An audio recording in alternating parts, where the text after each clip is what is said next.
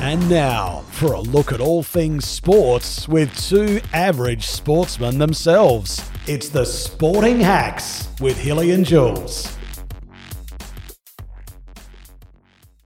Welcome to week 2 or episode 2 of the Sporting Hacks of season number 2 with Hilly and Julz. Great to have your company once again.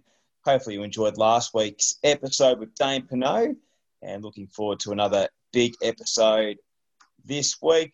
Better introduce the other main man of the show, Julian Claridge. Jules, great to have your company, mate. And geez, we're well and thick in the action of all things sports at the moment. It's fantastic.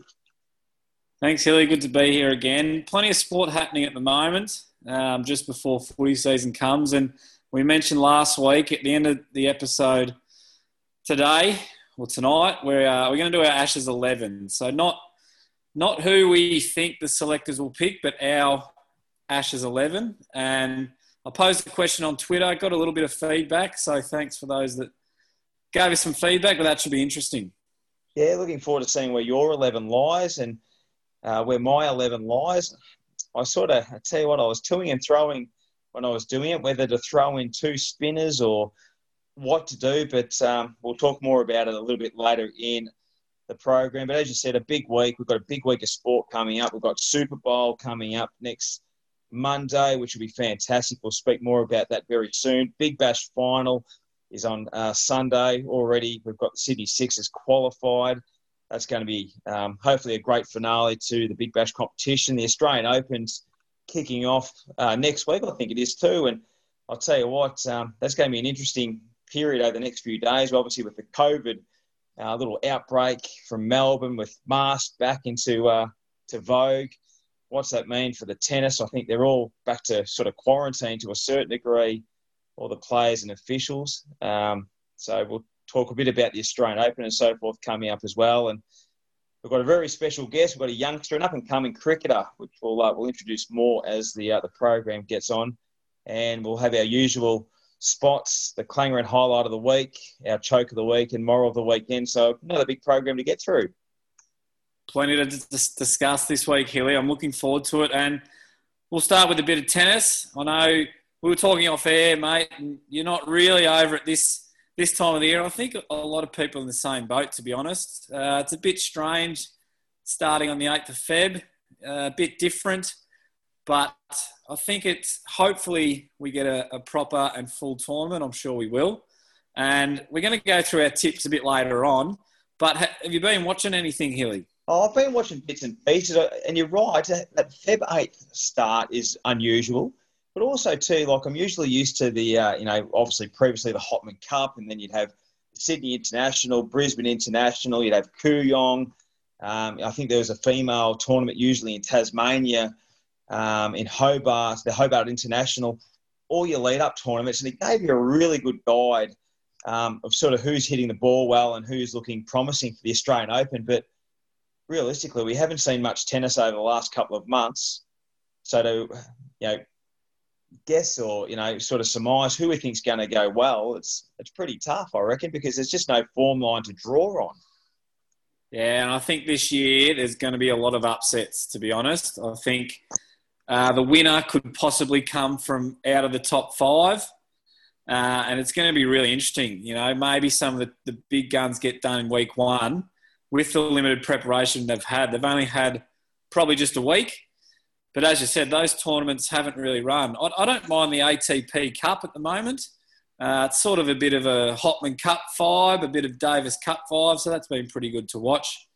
But just quickly, I'll talk about my tips in a moment. But who do you sort of like, or have you got maybe a roughie for us? Yeah, well, roughly, I'm not sure. I'm probably going to stick with the seeded players. I still think, come to the Grand Slams, your seeded players are the ones that are always hard to beat. Your top echelon of tennis players. And when you said Smokey, I don't know who to go to for a Smokey. I just think it's going to come from a seeded player. So to me, that's probably not a Smokey, but I'll throw a few names out there. Obviously, you've got your usual suspects, Rafa and Novak, that are always going to be hard to beat. Just pure talented players. Personally, I hope they don't. Neither of them win it. I'm sort of over Rafa and I'm over Novak to a degree. I like the new generation that's coming through. I don't mind Medvedev. I think he's certainly capable of doing some great things. But the two I would like to sort of maybe push forward, and they've really come on the last 12 months, 2 years, is Dominic Thiem. I really like the way he goes about his tennis. Just very honest. Plays a really hard game and is pretty grounded, both up at the net and both in the backcourt. And also I like Alexander Zverev, another player who can certainly bash down that big serve. He's got a nice volley game, strong on the baseline, both forehand and backhand. So without having a roughie, my two that I like that are probably not your Rafas and your Novaks would be Thiem and Zverev. Yeah, not too bad, mate. Zverev can go off the boil at times, especially with his serve, but he's definitely going to be up there. Obviously no Roger this year, which is a shame. We all love Roger. But I think over the last 10 or so years, there's only been a couple that have won a Grand Slam outside of the top 3 or 4. So, as you said, it is hard to win. It's hard to go past Novak. But as you said, I don't mind Medvedev. I think he made the final last year. Correct me if I'm wrong. So I like him. I've got one at about $67 in Berrettini from Italy. He's in the top 10. I think he made the semis last year. He's very, very solid. And I think also another roughie, it might be the championship for the big servers. As I said, with that limited preparation, if people can serve well, it might be hard to return. So I've always had a soft spot for Milos Raonic. Yeah. So he's a bit of my dark horse as well. I'd love to see Nick Kyrgios win, and we might discuss him a little bit later. But I just don't think – I can't see him mentally being in a tournament for 2 weeks. I just can't see it happening. Yeah. I'll tell you one, and you're right about the big servers too, Jules, because the whisper was – or not so much a whisper, but the talk was that they think the courts are going to be a little bit more speedy this year, so that maybe there might be a bit more pace in the court. So for those big hitters, especially off the baseline and your big servers, maybe it's going to suit one of those types of players if the court – if they are speaking, that they have sort of sped up in pace that might suit them. That's going to be really interesting, especially in the first few days to sort of get a bit of a gauge if that's the case. Yeah, as I said, with limited preparation, the player's return of serve might be a bit off. So, your Raonic's, your Kevin Andersons, even Kyrgios has got a big serve, but just something to watch over the first week or so. You're right, and let's go to Kyrgios. I'm a fan. I really am a fan. I love his tennis. We know he's a bit all over the shop with the mental side of things, and he can say some things and that carry on, which is not a great look. Especially he's probably one of our best players we've had for some time, and we all want him to do well. But I guess just his attitude on the court can certainly turn people off. But I like him. I think he's got the capabilities of doing great things, but it's just making sure he's in that zone where he's blocking out all the crap and he's not getting caught up in all the rubbish that he usually does. I'd love to see him win it. I'd love to see him progress far, but you're spot on what you said. Can he last for 2 weeks in that in that zone where he's blocking out everything else? Yeah, he's a love him or hate him type person. Yeah, I don't fully love him, but I do like him. He's entertaining. You sort of don't want to leave your seat when you're watching him because something's going to happen. He's obviously taken after John McEnroe. So, as I said, I just can't see him. He's going to have a meltdown at some stage. So as soon as something little goes wrong, he just goes off the boil. And in a big tournament like that where it takes 2 weeks, you've got to win 7 games, I just can't see him doing it. I agree. What about the females, mate? I know that you're probably a bit more over the male side of the draw, but can Barty be our first Australian in a long time to go deep? Yeah, she's an interesting one. She's sort of one that plays better away from home. Her Australian Open record isn't fantastic. Hard court probably isn't her go-to surface. She's better on clay and grass, but she's definitely up there. Naomi Osaka. She's a gun on hard court, so she'll be hard to beat. But I did find another one at some odds as well, who used to be number one, and she may have won an Australian Open before, is Angelique Kerber at about $34. Yep. She might be a sneaky, and you've still got Serena Williams at 39 years of age. You've got Azarenka, these sort of types are still floating around. I think it's a lot wider in the women's draw than what it is in the men's, personally. Yeah, always wider in the women's. There's always a lot of upsets, and I spoke about it at the start, but tough to pick the women's, but there are a few that I didn't mind. Yeah, I reckon the winner will be amongst one of those. I reckon you're spot on. But looking forward to the tennis, it's a great part of. It's always a great year to start, the sporting calendar, I guess, with the Australian Open. And despite it sort of being 4 weeks later than usual, and no Federer and no Andy Murray, I still think, hopefully, and all COVID, hopefully that it goes through smoothly and we see some cracking tennis, because there's nothing better on a nice night to be, cracking open a quiet one or a couple of quiet ones and watching a really good game of tennis. 5 sets, goes deep, and the quality's good. Yeah, and again, I said it about Kyrgios, but it's the same. You either love tennis or you hate it, I think. It's one of those sports. So I know me and you love it, and hopefully a few of the listeners there too. And just gamble responsibly. I probably shouldn't be mentioning odds too much, but we'll get on to the Super Bowl, mate. And you're probably more across this than I am. So give us a bit of a preview. Yeah, I guess, Kansas City's going to go in favourite, aren't they? Defending champions. Can they go back-to-back is going to be the question. Tampa Bay, first Super Bowl, first, I guess, bit of major success for God knows how long, a long, long time. They've brought over Brody. They've brought over Gronkowski, the big Gronk. So, they've probably built that side around them to a degree. And, they've been, I guess, the orchestrators with a lot of other great young players that they've got to Tampa Bay. So I think it's a great story.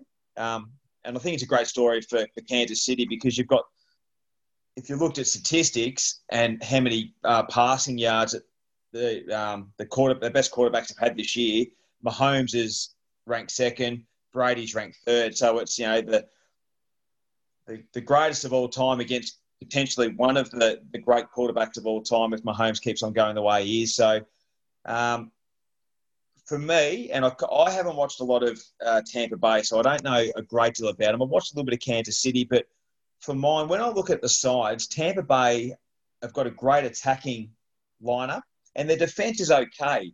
But if I compare them to Kansas City, I think Kansas City is probably the most rounded team in the NFL, where you've got some great attackers. You've got obviously Mahomes as your quarterback, Travis Kelce, who's probably the best tight end of the competition, who's been really damaging, Tyreek Hill, who's had a super year. So they've got some great attackers, but the defense is just as good as anyone's as well. And they've got a lot of players that just are miserly defenders. They make the opposition work extremely hard to try and score. And I look at some of the names that the Chiefs have got in that lineup.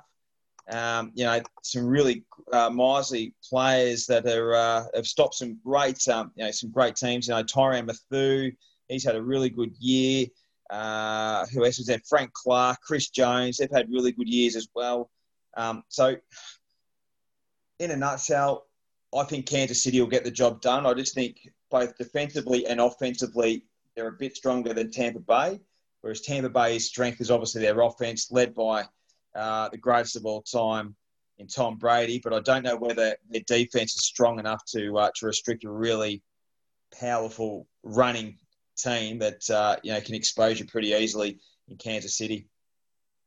Oh, what a great preview, Hilly. Well done. And done a bit of research. If the listeners listened last week, I sort of moralled Kansas City, and purely for the fact, I probably shouldn't say this, but Tom Brady just needs to be Tom Brady, and I'm sure he will be. But if he's just a fraction off, I think the Chiefs are going to be far too good. But if Brady being Brady, who knows? I just hope it's a cracking game. Unfortunately, we're at work, Hilly, but I'm sure we'll be checking the scores secretly. And as we said last week, we've got a mate that's Tampa Bay, so good luck to him. Well, I'm on the bus going to school camp over to the Mornington Peninsula, so hopefully I can get some sort of connection on my phone whilst I'm on the bus trip and get to watch a little bit. And hopefully the school kids are all well behaved and reading their books while I watch a bit of the Super Bowl, but more than unlikely. But it should be a cracking game, and I'm really, really looking forward to it. So, yeah, it's been a good year of the NFL. I've really enjoyed the NFL. I think, as I said, the Buccaneers have been a great story. It was great to see the Bills, get deep into deep in the finals, conference championship finals. The Packers have had a super year. Cleveland probably surprised a lot. LA Rams was super. And Baltimore had a great year as well, along with New Orleans. So terrific NFL series. And, hopefully we get to see a really cracking Super Bowl, in which has been a pretty tough year, I guess, for franchises and supporters because they haven't had the crowds there as well. Yeah, absolutely, big fella. We'll leave it there. We'll probably talk more about the Super Bowl next week or the week after because I know we're having a bit of a break next week because you're on camp. But we'll quickly talk about the Big Bash before we introduce our special guest because, as you said at the top, here's a young cricketer who is in one of the squads in the Big Bash. I know we've spoken about it a bit last week. It's been a bit hard to get into. We were talking off air, Hilly, like we weren't even sure who was playing tonight, who's still in the finals. So probably not great from us. No, interest levels are pretty low. And it was funny, following, we did have a few listeners last week because I had a number of conversations with some listeners just about, our thoughts with the Big Bash and, the future direction on where it should go and so forth. And, a lot of the points that we brought up, they sort of thought, were pretty valid. So, obviously, we know the Sydney Sixers are in the final. They're going to be either taking on Perth or Brisbane. If I had a preference, maybe Brisbane. I don't mind, Chris Lynn and a few of these guys that sort of run around with the Brisbane Heat. As I said, I sort of probably haven't followed as much as what I have previously just due to saturation. I don't think the games have been as good to watch. Umpiring's been pretty ordinary.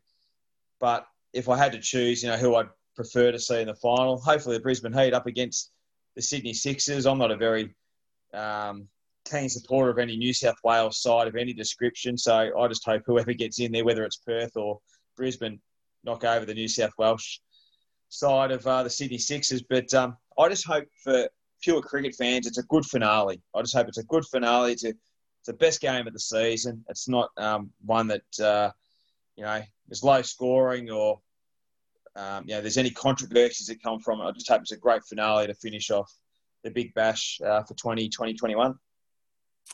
Yeah, and we're actually recording this on a Thursday night, and currently the game's going on, and Scorchers are none for 70 off 7 already. So that's a pretty good start. But you're right in what you said earlier, mate. I think 95% of the people want the scheduling changed, probably less games.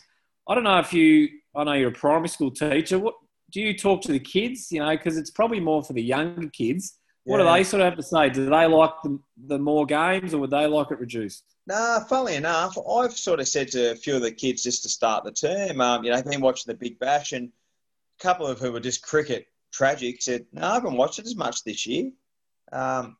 Just because, I guess, scheduling, because some have been really early in the day, so that's probably not a time where they'd be watching TV. Others have been on a little bit later at night if there's been a double header and so forth. So probably in comparison to previous years where the kids that I have taught, they're just cricket nuffies. This year they probably haven't spoken about it as much either. So I think that's a bit of an indication just from, the kids that I engage with.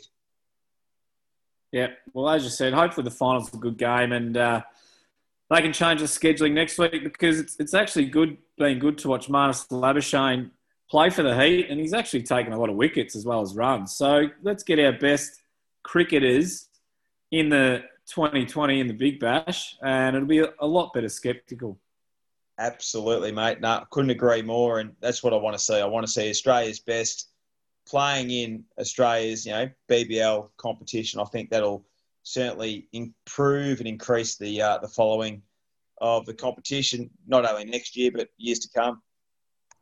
Oh, Jules, you've been working feverishly to get a guest for our program this week, and you've done extremely well, mate. I'm looking forward to listening to this young man from a cricketing background. He's a rookie cricketer with the Victorian cricket team and also spent a fair bit of a chunk of the time with the Melbourne Renegades. So I might get you to introduce our special guest for episode number 2. Yeah, thanks, Hilly. It's great to have this young fella on, and we like getting our locals, and doesn't get more local than this bloke. And I'll embarrass him a little bit. I have taught this bloke before. Embarrassingly, I've taught him at Cricket Academy, but he's clearly a lot better than I am. So welcome, Brody Couch. How are you, big fella? Good, thanks. Thanks, Jules. Thanks, Hilly. Thanks for having me. Yeah, going well. No worries at all. So first of all, mate, just tell us about your cricketing journey. How did you sort of get to where you are now? You know, you're representing, or you got a contract for Cricket Victoria and the Renegades. Yep. How did all of that come about?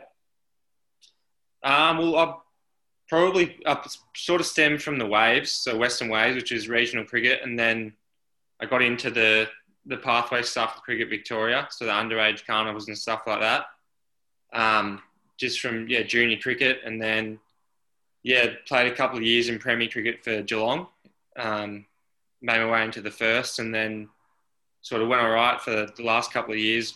Probably built up a bit of consistency, and I was lucky enough to get a rookie contract with Victoria, and then I got in with Melbourne Renegades as a replacement player. I wasn't expecting to play or anything like that, but it's just pretty exciting. And you were just saying off air, Couchy, that with the Melbourne Renegades, you've been away for some time. Even though you didn't get, any games, I know you're an X-Factor player there on a couple of occasions, but obviously didn't get a chance to hit the pitch. But the experience in itself would have been unbelievable. Just, rubbing shoulders with the likes of Sean Marsh and Finch and these top-line cricketers that, we've become accustomed to over the last couple of years, especially in the Big Bash. Yeah, for sure. Even training with like Finchy and a couple of the Victorian boys, and then even then going into the BBL hub with them, it sort of took a little while to sink in. It was really good just sort of gelling off them and watching how they go about it. And it was my first sort of extended tour away in cricket, away from home. So that was a bit of an experience in itself. But it was really good learning off those blokes and the coaching staff as well. And sort of just give us an insight on what you sort of have learnt, Couchy, over the last couple of months, because it is a big step up, I would imagine. And you've got some, as Hilly was saying, you've got some senior players around you, and you got Clanger there as well, coaching the Renegades. So what are some things you've taken away from the experience? I've probably developed a couple of different variations in my bowling, first and foremost. I've worked a lot on my new ball bowling because I tend to bowl more at the death in the shorter format. So probably trying to develop my new ball game. So I worked on that with Mick Lewis a lot, changing my seam, my wrist position and my seam position as well. And there, 2020 cricket and the Big Bash is a bit different just to the comp in Premier Cricket because every game's just about at night as well. So there's sort of few factors there that I probably wasn't used to. The outfield gets a bit dewy and stuff later on at night. So if you bowl second, there's different sort of scenarios that you have to weigh up there. But more than anything was just sort of watching every game really closely, paying attention, looking at, coaches and the players and seeing how they went about it. Because it was a massive step up compared to what I'm used to. So, it was just really good to even just to be there, learn about the grounds as well. Like we're playing on the best grounds around the country, sort of, and each wicket's a little bit different. So just sort of things like that, just picking up little bits and pieces here and there and trying to add a few things to my game. This is a really silly question, or it might not be a silly question, Brody, but when you're bowling in the nets to, Finchy and Marsh and these blokes in readiness for a 2020 game, are you bowling in a 2020 style? So they expect, what's coming out of your arm has to be sort of what you would bowl in 2020 rather than what you'd be bowling in a 50 over game or a two-day game? Yeah. All the coaches are really big on trainers, like the way you play. So a lot of the time in the nets, I would wild bowl and a couple of blocks. So I would warm up with an old ball, say 6 to 12 balls, and then I'd get a new ball out and work on that to probably the batters that face a new ball. So that's your Marsh, Finch and Harper most of the time. And then towards the back end of my sort of session, I'd probably bowl 3 or 4 overs of death bowling and try and nail my Yorkers. I know Finchy, most trainings, he said you've got to bowl 6 Yorkers in a row before you finish up. So sort of just breaking down the session a little bit like that and chunking it out rather than like looking at it as a whole. Righto, Couchy. No time for modesty here. So who did you get out from the Renegades and who couldn't you get out? Did you clean bowl Finchy? Did you sneak off Marshy? Who'd you get out? Interesting, because for the first half of the tournament, a lot of the bowlers bowled to the batters, but for the second half, we actually did a lot of target bowling. But I bowled a little bit to Sauce, so that's, Sean Marsh. Couldn't get him out. He's probably nearly the best batter I bowled to, I reckon. Didn't bowl to Finchy that much. I probably bowled to Harps a lot, so I would have got him out a couple of times. Probably more than anyone else, I reckon. But he's a really good batter as well. I think we come up against him this weekend. So we play Melbourne this weekend at the Albert ground, so it'll be a good challenge as well. Wasn't the best year for the Renegades, and both Jules and I are Renegades fans, so we're pretty pumped to have you on, mate, because we both follow the Renegades. We were there for that grand final win, which is a memorable moment. Yeah, that was. The boys still talk about that. Great day. They thought they had it to the stars, but we stuck it right up, and it was fantastic. But what I want to ask you is, this year was a really different side in the fact that, we lost a bit of experience with Christian and so forth, but there was a couple of really good young ones that come through. And one that stands out was your leggy, Peter. I don't know whether I'll get this right, but Haskelloo. He was sensational. And when you look at it, he got a lot of quality batsmen out with his bowling. Yeah, for sure. I think, this year, I think we blooded a lot of younger players, and that'll be better off for the experience. And a lot of those young players ended up going really well. And Peter, he sort of didn't come from nowhere, but like he didn't play any representative cricket for like junior cricket for any pathway or anything like that. He sort of just worked his way through Premier cricket, just from club cricket. And he got exposed to Big Bash this year and did really well. I think he's a bit of a different sort of bowler. He bowls quite fast. I think, most balls are up over 100 kilometres an hour. So a lot of the batters got stuck playing on the front foot, when your best option is probably just go straight back and play him off the back foot. So, he was a bit of a surprise packet, and he was really consistent, actually. He took wickets in nearly every game, and, he had a really good tournament. Amazing thing, Jules, I've seen about Haskelloo, and I was reading about him the other day, is he's still like the treasurer of his local cricket club in wherever it is in Melbourne. Yeah. Like, that's awesome. Yeah. He's got a cult following. Yeah, he's only 22, so it's pretty funny. They're talking IPL and everything about him, so look out. Yeah, big future. He's done really well, so he's set himself up. Back on to you, Broads. How does this year for cricket look for you?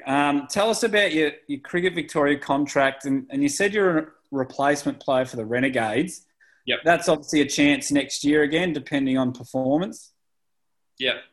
Yeah, so with my rookie contract, it's, for 2 years, so I've still got next year as well. But basically, I'm in Melbourne 3 or 4 days a week. Train up there and then still do club training at Geelong. I've only played 3 games for the year. Like, I played 2 games at the start and then had a couple of months off, and I played on the weekend. So probably the main goal is just trying to play some consistent cricket, I guess, and trying to get on the park more than anything else. The replacement gig sort of popped up really quick. It was a week before the tournament started, and that's just for that season. So hopefully, if I can go fairly well for the back end of this year and for the start of next season, I can hopefully get to that stage as well again. With your Victoria contract, and you was talking about Mick Lewis, who was a great Victorian bowler. I used to love Mick Lewis, just a really hard, bowler that just would bowl a heap of overs and just had that real bit of longevity about his bowling. But is there anyone else that's been like a really big influence on you at Victoria, Cricket Victoria, who's worked with you closely to ensure that you're doing all the right things both on and off the field? Yeah, I've got a really good relationship with Andre Borovic. When I first got to Geelong, he was there for my first year. So, he was really good. He sort of guided my way through my first year in Premier Cricket, and then he's, with Cricket Victoria now. So I'd say, I probably have a really good relationship with him, and, I can sort of lean on him for some advice and, anytime. Fantastic, mate. And as I said at the start of the interview, you obviously went to school at Emmanuel College, and I'm actually teaching your sister at the moment, which we were talking about off air. But I suppose you're a young fella. Have you got some advice for kids that maybe 15, 16 at the moment who are playing cricket about taking that next step, or what they can do to help get there? Yeah, it's a good question. I don't know. I miss junior cricket a lot. I don't know. Maybe I think you just got to enjoy the game first and foremost. But I think definitely these days, I think you hear it a lot. Cricket has got to be three-dimensional. So especially in the short format. So I think like if you focus only on one area, it probably limits yourself a little bit. So I'd probably say to a young kid, even if you think you might only be decent at batting or whatever, I'd just say keep having a crack and make sure you can develop another area of your game. I think, especially in 2020 cricket, I think a lot of players around the world actually get picked for their fielding. So I'd say probably one of the things I wish I did more was my fielding when I was in juniors. I think that's probably one of the biggest things that young cricketers should focus on as well. I'll tell you what, you had a bullet arm, Brody. I remember you playing against you when you were a young fella in the threes when you were playing around her. And geez, I used to hate running on your arm. It was pretty strong, mate. So you're all right. But it's funny you say that though, Couchy, because I reckon, you go to cricket training and obviously everyone's to bat and bowl, but fielding's probably the thing that gets forgotten a little bit. Even in senior cricket training, you go out for a catch or a bit of a slips catch or whatever it may be, but it's a crucial part of the game. Yeah, very. I think even from this year, like a Macca Harvey, he can save you 20 runs in the field. It's very crucial. It can seriously win your games. It's pretty important. And you might have touched on this before, Brody. You were talking about Lewis before, but has Maxi Clanger, what's he sort of given you some advice on the Renegades? Is it more around that fielding, or has he sort of spoken to you more about your bowling? More about my bowling. I've only had a good chat to him, and this just being away was more of an opportunity just to watch and learn more than anything else, and sort of just develop my own skills in the nets. Nothing in particular, but nothing really in particular. Just to watch and learn, and watch players like Cambridge just and go about it, and try and pick up a few things. Nothing too particular for my own game, really, because as a replacement player, I probably wasn't, sort of next in line. I was a little bit back in the pecking order anyway, so I wasn't expecting to play. So he just said, as long as I can stay on, he's happy to have me on. So, I was lucky enough to get to stay on for the whole time, and it was a really good experience. I must admit, I had a bit of a buzz every time I see the Renegades list and I saw, B Couch in the 17. I'm thinking, sure, they'll give the young fella a go in the last game when finals are out of the question and stuff. I thought you were a sniff for the last game, and I was hoping. But I want to ask you, Couchy, I want to ask you just about the rest of the season and so forth. Like, obviously, goal setting's such a big thing in sport these days, and you're in a time where you've got a lot of good cricket ahead of you. You've got another year of your contract that for Cricket Victoria. What's your goal for the rest of the year? And then obviously what are you going to try and lead into for next season? I think there's a lot of cricket coming up, and hopefully a lot of opportunities, especially in the state cricket. There's a lot of Sheffield Shield coming up, and there's also a one-day comp as well. So my main goal would be to try and get potentially into the one-day squad, just as like a long sort of term goal. But short term, I think just because I haven't played many games this year, it's probably a bit different to other years. I really just want to be consistent and probably develop my skills with the new ball a bit more. I'm not quite where I'd like to be with the new ball yet. And that's probably the main thing. And then just, trying to stay consistent and take a few wickets for the Cats and hopefully take sort of our tournament deep and hopefully win a couple of finals. Well, we hope you get there, big fella, because it'd be great to watch you in the Victorian colours or the Renegades colours or whoever in the future. And thanks for coming on. We just like to finish with a little segment that we do with everyone we interview, and we'll throw a few names at you. Yeah. And we just want you to, it could be a word, it could be a sentence, just explain these people. I know you probably haven't dealt a lot with them, a couple of months, but just give us just a quick rapid fire thoughts. And we'll start with the bloke who's out of form in Aaron Finch.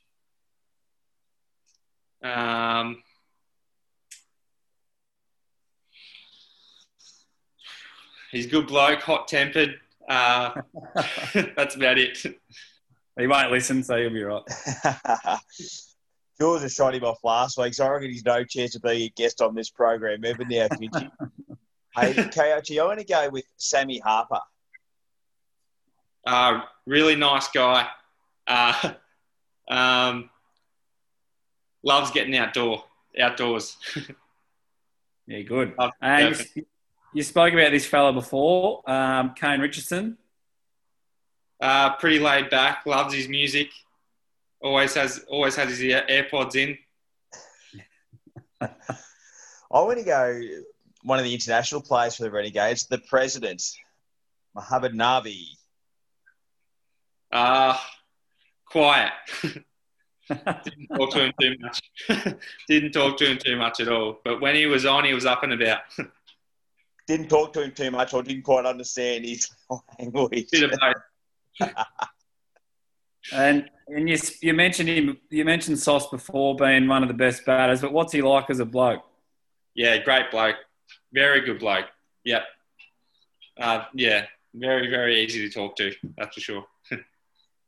One question I hadn't asked you, Couchy, but how many clicks you bowling these days? What sort of kilometres you bowling these days? Back when I was playing against you as a young 15 or 16-year-old, you're bowling pretty quick, mate, off a reasonable long up. What are you sort of throwing down these days? Consistently high 130s, but I'd like to take it a little bit higher. Be low 140s, hopefully. That'd be the goal. What's the quickest? 140 I've hit. Good stuff. Oh, thanks, Couchy. We really appreciate you giving up your time as a young 22-year-old, I believe. 21, sorry. I won't take that year off you. And we wish you all the best for the future, and thanks for joining the Sporting Hacks. No worries. Thanks for having me.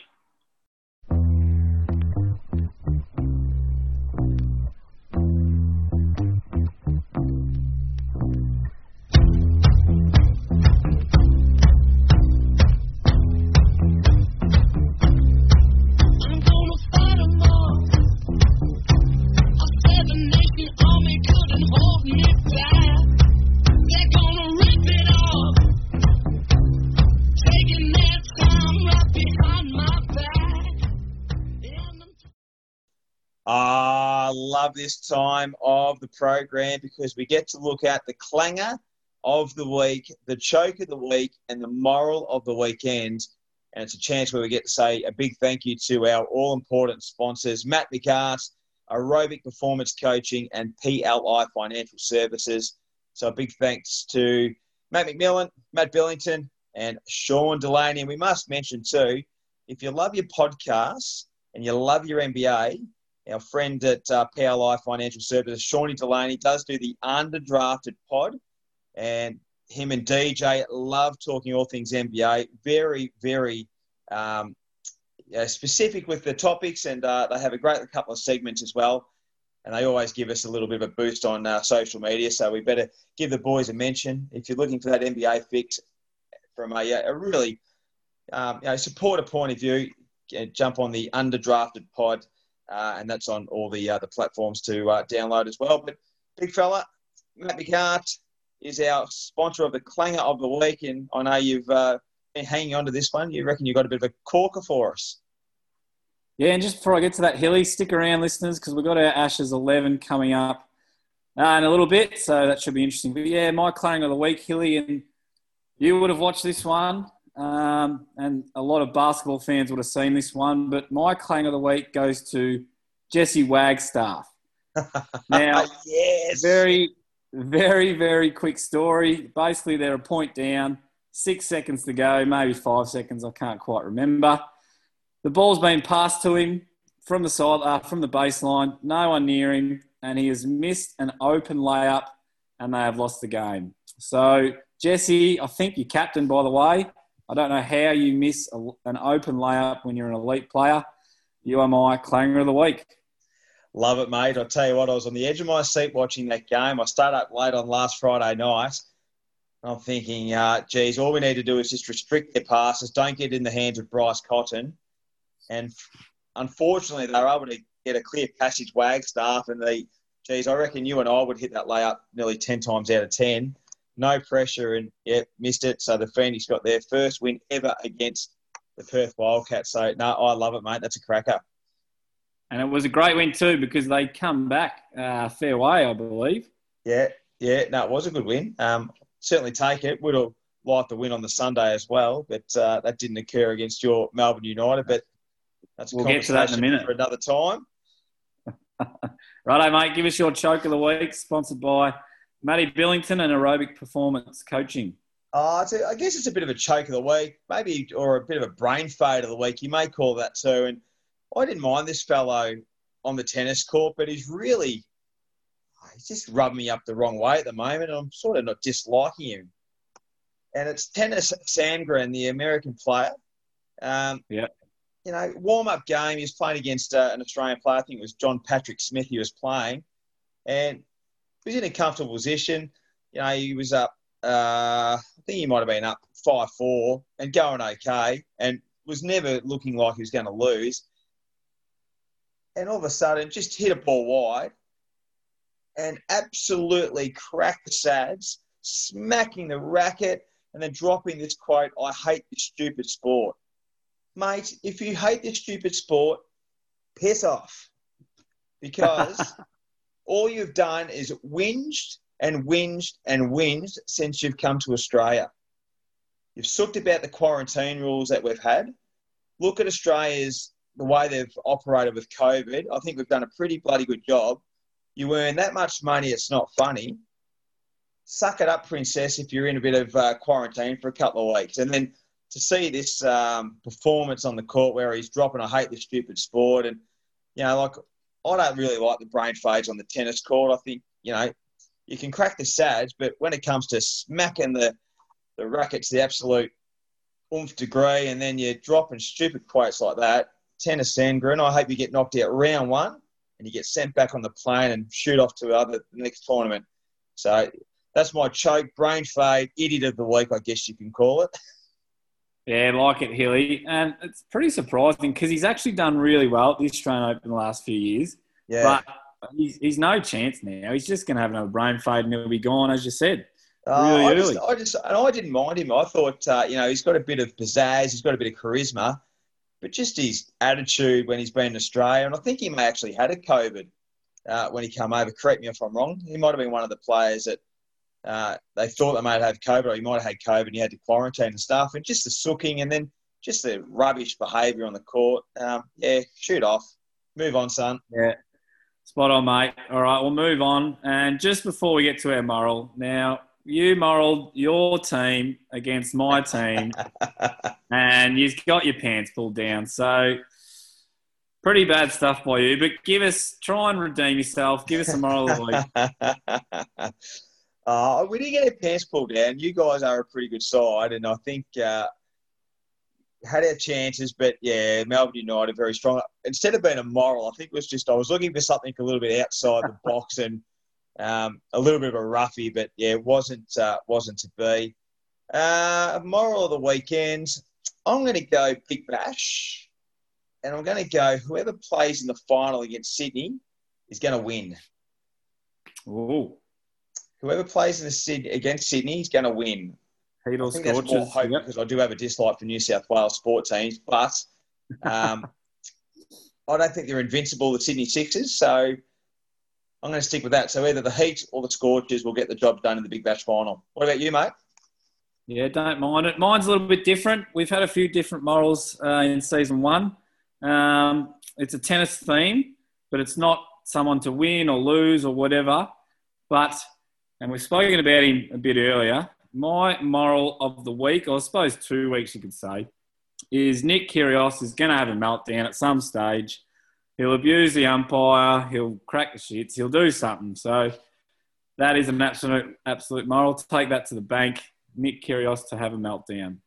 What were your thoughts on the meltdown he had the other night with the serving violation? I thought he was hard done by just quietly because he's actually, I don't know whether you saw it, but he got a time violation for his serve, and he was actually, with about 2 seconds to go, he was in the motion, and then the umpires called, the violation. I thought if you start your service action before the time finishes, even it's like goal kicking in the AFL. If you've got your action in motion before the time comes up, you're not breaking the rules, and there's no need to get a violation. I thought he was hard done by. Yeah, it was ridiculous. And I was talking about this on Twitter. He's actually the quickest player between points on tour. Like he serves and then 5 seconds later he serves again. And you're right. He had about 2, maybe 1 second to go. And I believe the ruling is, so if you're bouncing the ball, that's not classed as your motion. But as soon as you sort of stop bouncing, that's your motion. And he was definitely in his motion. So he had every right to probably not carry on the way he did, but definitely the umpire got that one wrong, I thought. Yeah. All right, mate. To finish off the program, we've sort of talked about the Ashes and what our teams would look like when we play against the enemy, I guess you call the Pommies. I'm going to get you to start. What does your Ashes 11 look like? Well, how about we break this down? Why don't we go top order, middle order, and bowlers, because I think we might have a few of the same. Yep. And just before we start, Hilly, obviously the South African tour has been cancelled, which is an ideal preparation for the Aussies, and it might cost them a spot in the World Championship Test match, which also sucks. Looking like New Zealand and India. Yeah, well, had they won the series against India, they might have been okay, the Aussies, but yeah, well, that's true. Hindsight's a wonderful thing. But, yeah, the South Africa tour cancellation's not ideal. But I guess I do support, the theory behind it because, this COVID, it's you just don't know what's going to do. And, probably, health-wise it's a smart move. But I guess for us cricket fans and sport fans, we would have loved to have seen it go ahead because we want to see the Australians in fine form, especially, we would have loved to see them in the World Test Cricket Championship match, but also, too, just leading up to the Ashes as well. So, all right, let's go top order, mate. What are you thinking? All right, let's go top 4. So you just let me know if you sort of got any different to mine. But I've got Warner, Pekoski, Labuschagne and Smith. Now, I am a bit worried about Warner because of Stuart Broad, but it's his last chance, I think. We don't really have another opener at the moment. I know Harris has made some runs, but, I think Warner's going to start anyway. I'm going to give him another chance. Labuschagne could be an opener, and the reason I say that if things don't work out is because the Indian Test, he come in, within 4 or 5, 6 overs, nearly in every test, so there's nearly an opener. So, looking left field, could Labuschagne be that person? I like him at 3 personally, but could he be that next opener potentially with just what we've seen in previous? But I agree, Warner, last chance for mine, but your top four, I've got down exactly. All right. Well, let's skip the middle order because I think that's probably the most contentious. And let's go to your bowlers. You tell me your bottom four, and we'll see how we go here. All right. So I'm not going to go in it like this is not batting order or anything, but I think your spinner's got to be Nathan Lyon. Probably hasn't had the year or the last 2 years as he would have liked, but I just think could be a really important player against England. Pat Cummins, shoe in for selection for mine. Hazelwood, he's just that up and down bowler who can really just tie up an end and doesn't really leak many runs and can certainly have those days where he troubles a batsman and gets a few wickets. And I've omitted Stark. I've lost a bit of interest in Stark, and I think just because I just feel he's got the capabilities of being a real Mitchell Johnson terrier in their grill, give him a bit of chin music, but just doesn't do it. Just doesn't have that conviction in his bowling. And we know how serious the series is against the Pommies. We know how much we love him. If this fellow's in full fitness, I reckon he's the chin music man. He can bowl a bit of swing and really throw him around. I've put James Pattinson in there as my selection for that bowler. Yeah, so we've got three of the same, and I've also omitted Stark. But I've gone for a younger fella instead of Stark, and this fella does swing the ball. Cummins and Hazelwood, yeah, little bits, but they're more off the seam. We don't have a genuine swing bowler, I don't think. This bloke's quick. He can bowl short, as you said, like Pattinson. And again, if he's fully, I've gone with Jai Richardson. Yeah, and I think too, it was either between Pattinson and Richardson for mine. I probably went with Pattinson just because of experience, and he's a bull when he's fully fit and there's no injuries. But on the flip side, how old's Richardson? Mid to late 20s. Early mid-20s? Yeah. He's not that old anyway, and I think we've got to start looking at the future as well and blooding some of these young ones. And Richardson was probably going to be my side had I chosen him for that very reason. I know he's a quality bowler, but it's just that youth and promoting a bit of youth, and he could potentially be a starting cricketer for Australia for the next 10 years. But just I know how much the series means to the Aussies. Pattinson's been there before, and he can be a really raging bull, fully fit, and just do a lot with the ball. So that's why I selected him. But I wouldn't be upset if Richardson got in that 11 either. Well, as we said previously about scheduling, hopefully there's some Sheffield Shield games prior to the Ashes so that we can actually pick our best bowler, between maybe a Richardson and Pattinson, who's actually bowling the best. So, righto, mate, give us your middle order, 5, 6 and 7. This was tough. This was very tough. And admittedly, I did look at a bit of the South Africa tour lineup as well because I think, looking at the lineup for the Ashes, I think it's going to come from majority of those players. I've given Travis Head another run. I've given Head another run for a left-hander. Okay, we've got Warner as a left-hander, but I do like a couple of left-handers in the side just to mix it up a little bit. His test average isn't all that bad. I actually don't think he was playing all that bad when he got dropped, but it was just they had to make a couple of scapegoats, and he was one of them. And I like the fact that he can actually bowl as well. Not that you would bowl all that much, but he's just got that in the background if, plan A, plan B, C, D, and E go down to just don't work. You can tuck him and bowl on a few off spinners. But I like Travis Head at 5. I think I'd love to give him another chance. And if it's like Warner, it doesn't work out, we need to start looking elsewhere. Plus, he has leadership. I've gone Cam Green at 6. Just persevere with the boy. Batting looks strong. And hopefully they'll give a bit more of a chance with the ball. And I'm giving Payne another go. Again, last chance. And if the job doesn't get done against the English, we need a bit of a revamp. Look at who's going to be the next captain. But Payne could be a bit of an X factor too. We know he can bat. as long as his keeping's up to standard, he's in my side. So they're my middle order. Yours? Gee, it's annoying when we agree here. We've got nothing to talk about. But I totally agree with Travis Head. He averages over 40 in Test cricket. I think he averages 60-odd this year at Sheffield Shield, although there hasn't been that many games. So he hasn't done a heap wrong. He played some silly shots, but so has most of them. Green, he'll play the next 10 or so years. And I'm the same as you. I'm giving Payne, it's probably going to be his last series. However, I've got a couple of butts in there. Yep. So I would love Alex Carey to maybe get a go at some stage, whether that is for Payne or whether that's coming in at 5 or 6 for Head.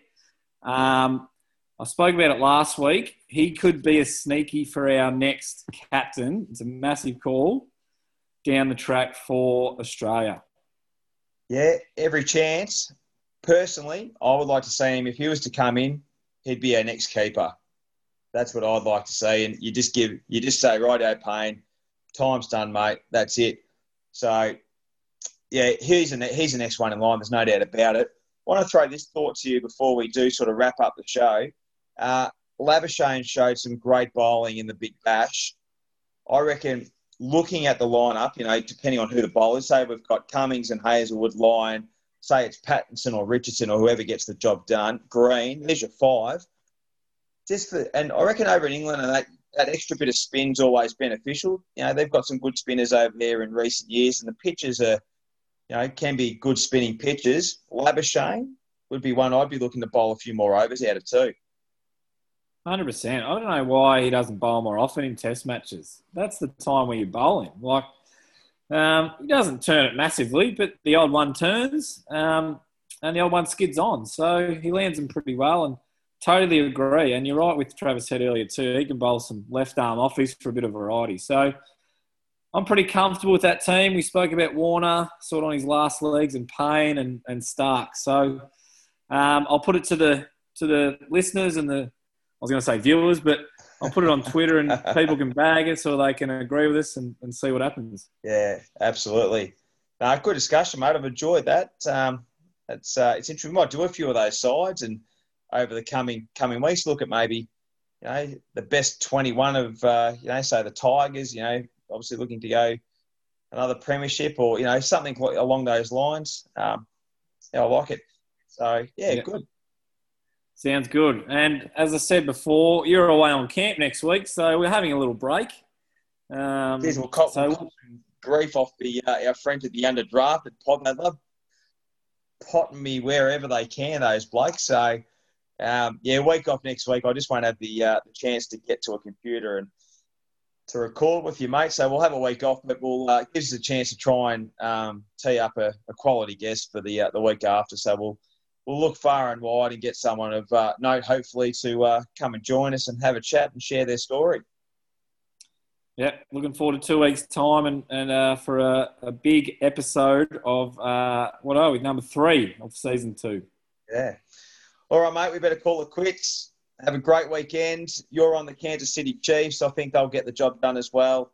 And looking forward to the Australian Open starting next week. So have a great weekend, mate, and we'll see you in a couple of weeks' time. You too, mate. All the best.